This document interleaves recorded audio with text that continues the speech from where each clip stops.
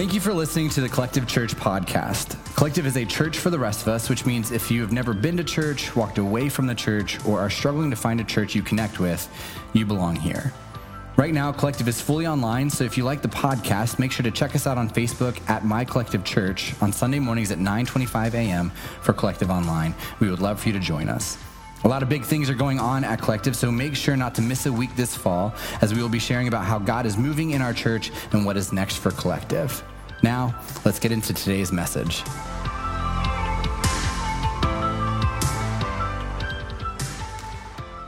A few weeks ago, Ray and I were having a really tough week.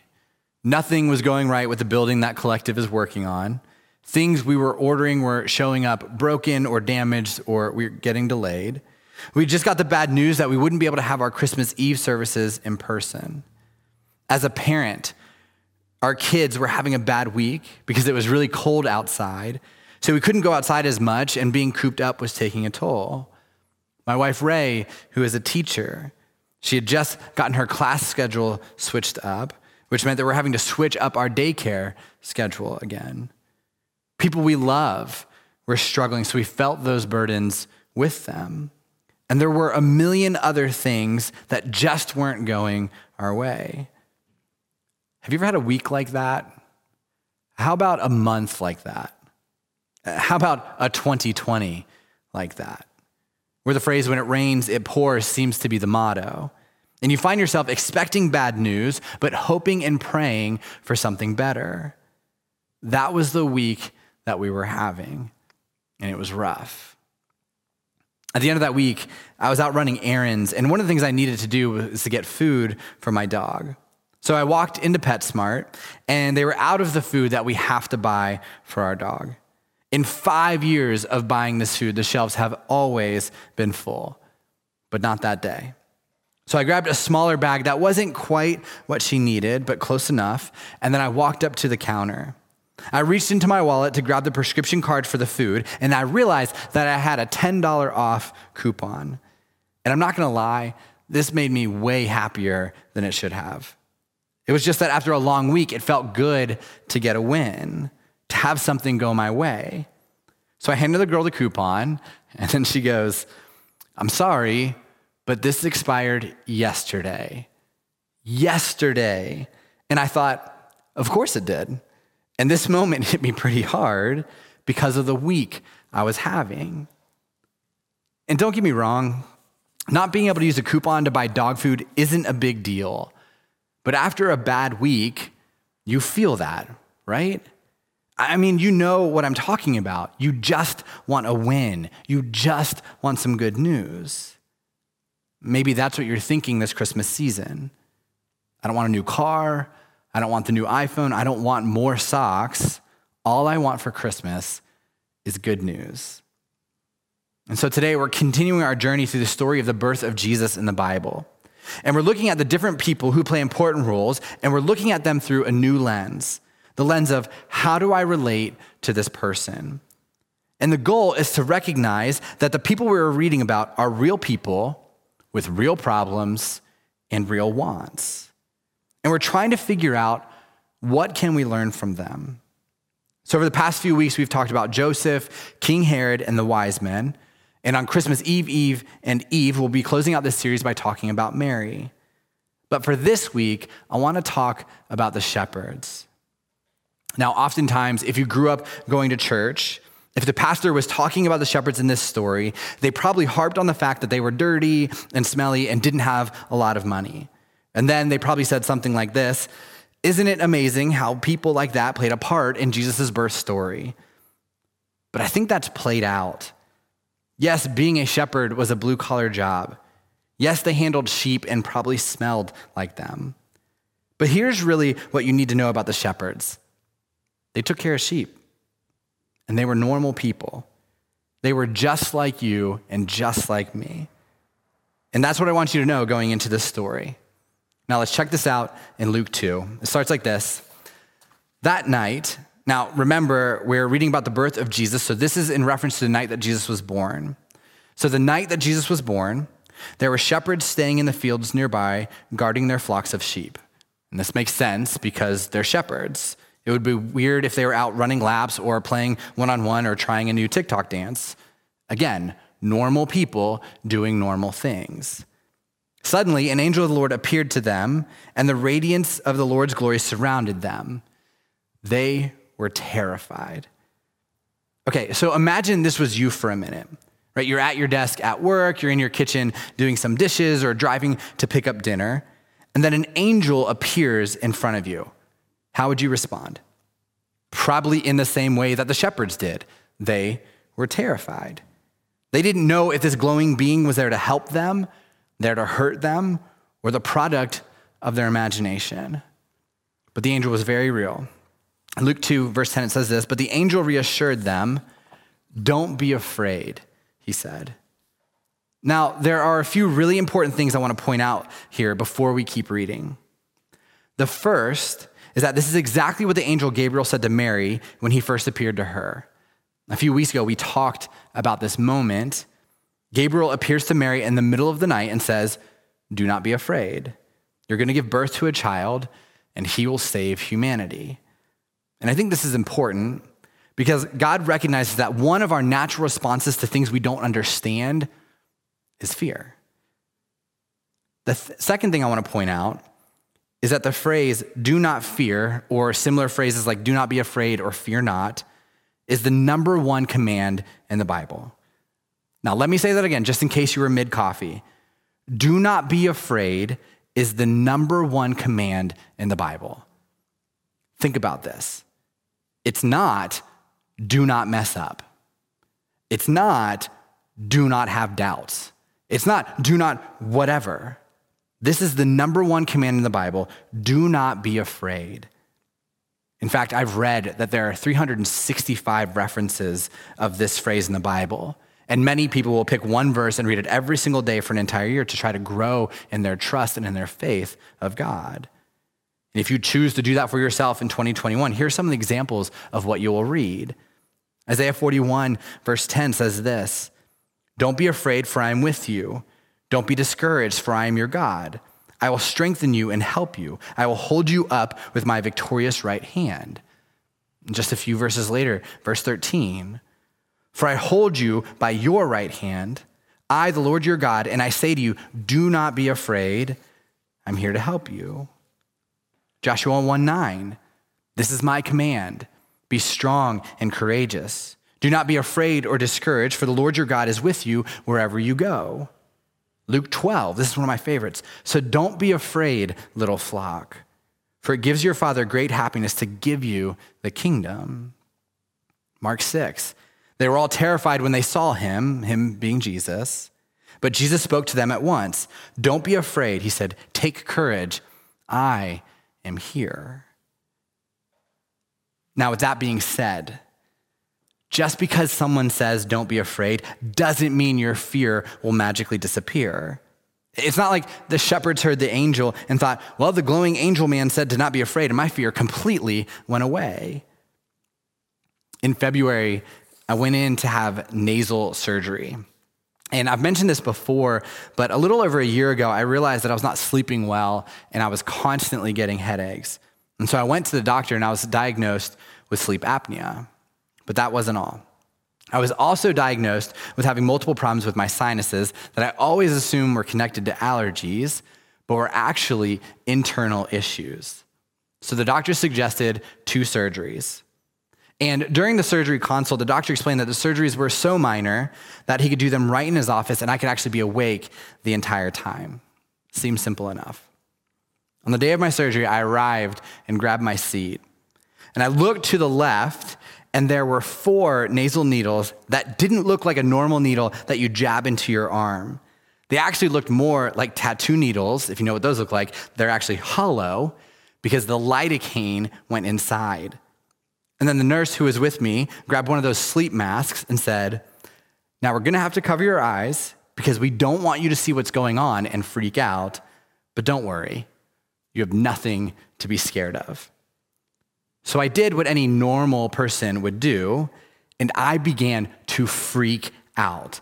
I stopped her from putting on the mask and I proceeded to ask her 1 million questions.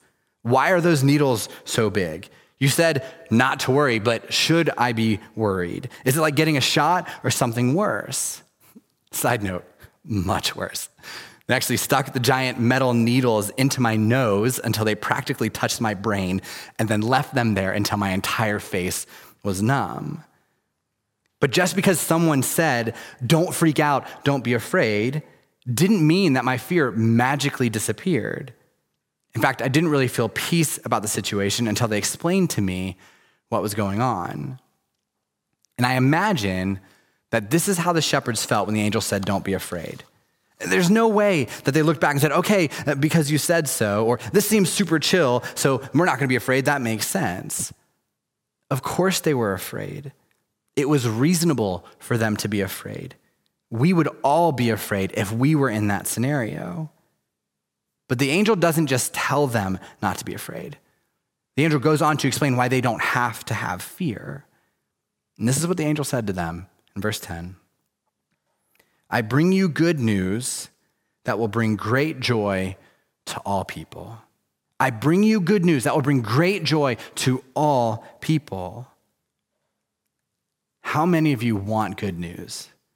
Right? Good news about COVID, good news about work, good news about the tests, good news about another stimulus, good news about the application, good news about Washington winning and the Giants losing so we are in first place in our division. Good news just for the sake of good news. We want good news. I want good news. In fact, at the beginning of the pandemic, I would spend hours every single day reading the news and watching every update possible in search of good news. I know some of you did the same thing, but the more I searched, the more I realized that even the good things that were happening didn't last. There were brief moments of joy, brief moments of hope, brief moments of goodness, but they would all fade away as the bad news continued to roll in. Because here's the problem. Our emotions are so tied to material things in our lives that we rely on them to be our source of good news. We rely so much on our career, on other people, on sports, on our government. We rely so much on things that will all fade away as our source of good news. And sure, these things can get us through an hour, through a day, or maybe even through a few years. And that isn't bad at all. But the good news that comes from the material things of this world is fleeting. And so if you're like me, searching for something good, something actually good, something that transcends bad weeks and expired coupons, this next verse will fill you up, I promise. So the angel says, I bring you good news that will bring great joy to all the people. The Savior, yes, the Messiah, the Lord, has been born today in Bethlehem, the city of David. The only good news that will ever bring great joy to all people is this. The Savior, yes, the Messiah, the Lord has been born. Jesus has been born. Someone has come to rescue us from this world, from ourselves, from our sin. Someone has come who loves us so much that he will use his own life to pay a debt that we owe so we can spend eternity with God in heaven. This is the good news that you need. This is the good news that I need. This is the good news that will actually bring joy to all people. That we don't have to save ourselves. We don't have to be perfect. We don't have to be our own God. We don't have to lead our own life. Someone else who is full of grace, full of joy, full of empathy, full of love can do that for us. And no, this isn't the extra money that helps you pay the bills. This isn't the blind date that helps you find a spouse. This isn't the treatment that helps you beat cancer. This isn't the interview that helps you start the new career that you love. This isn't the moment at the end of the Hallmark movie where everything falls into place. But this is the good news that we can hold on to in the crap of life. And this hope isn't the kind that goes away. We can't break it. We don't lose it. This is lifelong, life-giving good news. And that is exactly what the shepherds needed. That's exactly what we need. And if you are a follower of Jesus, This is the good news that you hold on to every day. That even when things aren't going your way, you know that you have a Savior who loves you. Even when your family is in pain, you know that you have a Messiah, someone who came to rescue you. And even when you don't see the light at the end of the tunnel, you know that Jesus promises you that life on this earth is minor compared to eternity in heaven, where all things are made new. That is the good news that gets you through the hard times in life. And that is the good news that makes great days even sweeter. And nothing else can bring good news like this. If you are not a follower of Jesus, please know that nothing else in your life will bring you good news and great joy in the same way that Jesus will. Nothing will bring you great joy like Jesus' grace, Jesus' love, Jesus' purpose, Jesus' peace. And you can search your whole life for good news. You can try everything that this world has to offer, but it will always fall short. So if you are looking for something good, if you find yourself hoping and praying for good news, please know that it came in the form of a child and was made complete when he died on a cross for our sins and was resurrected from the dead, proving that he was the Son of God, proving that he had the power to give new life, proving that good news and great joy are real. So if you're searching for something better and that led you to Collective Online today, you came to the right place because Jesus is where it's at. If you want to talk more about what that means for you, if you want to talk more about choosing good news through the ups and downs of life, we would love to have a conversation with you. Just check the baptism box in your connection card online on the app, and Danielle will follow up with you this week. But that isn't where the story ends. So let's keep reading. Verse 12, it says this, "And you will recognize him by this sign. You will find a baby wrapped snugly in strips of cloth lying in a manger." And so the angel's saying, don't just take my word for it, go back and check for yourselves. Suddenly the angel was joined by a vast host of others, the armies of heaven, praising God and saying, "Glory to God in the highest heaven, and peace on earth to those with whom God is pleased." In other words, Christmas music has been a part of Christmas since the very beginning. When the angels had returned to heaven, the shepherds said to each other, "Let's go to Bethlehem. Let's see this thing that has happened, which the Lord has told us about." They hurried to the village and found Mary and Joseph, and there was the baby lying in the manger. After seeing him, the shepherds told everyone what had happened and what the angel had said to them about this child. All who heard the shepherd's story were astonished. So here's the next step that I want you to take away from this story, and I want you to write this down. Good news is to be shared. Good news is to be shared. After seeing the baby, just as the angel had described, they went out and told everyone what had happened. And then guess what? Check this out.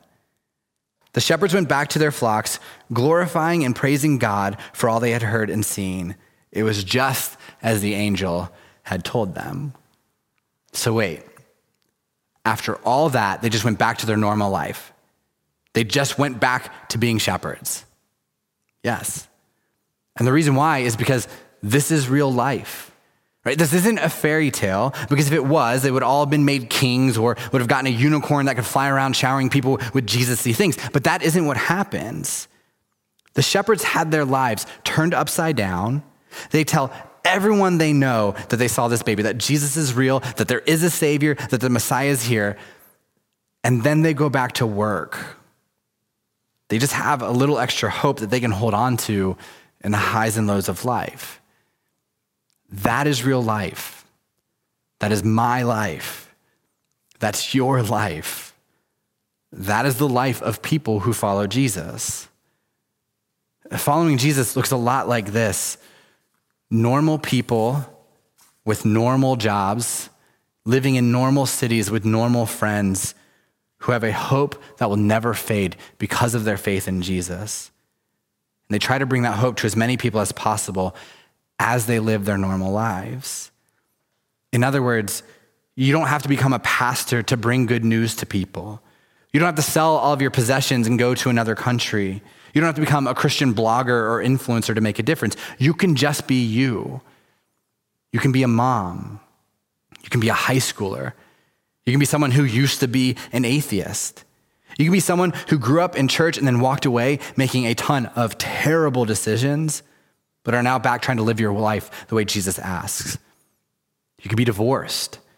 You can be new to faith. You can be rich or poor. You can be any race. You can be normal and live a normal life and have good news and share good news. And that's something that I can relate to, and hopefully you can too. And if you can relate to that, here's the second thing I want you to write down. Who do I need to share good news with? Who do you need to reach out to this week to let them know that there's good news that brings great joy, and it's all about Jesus? And listen, I know it's nerve-wracking to talk to other people about Jesus in church. I totally get that. But if you truly do believe that this is the greatest news in the history of the world, why wouldn't you want to share it with other people? And right now is the best time to do this. People are more open to talking about church or to an invitation to church on Christmas than any other time of the year. So your friends are waiting. Your family is waiting. Your coworkers are waiting.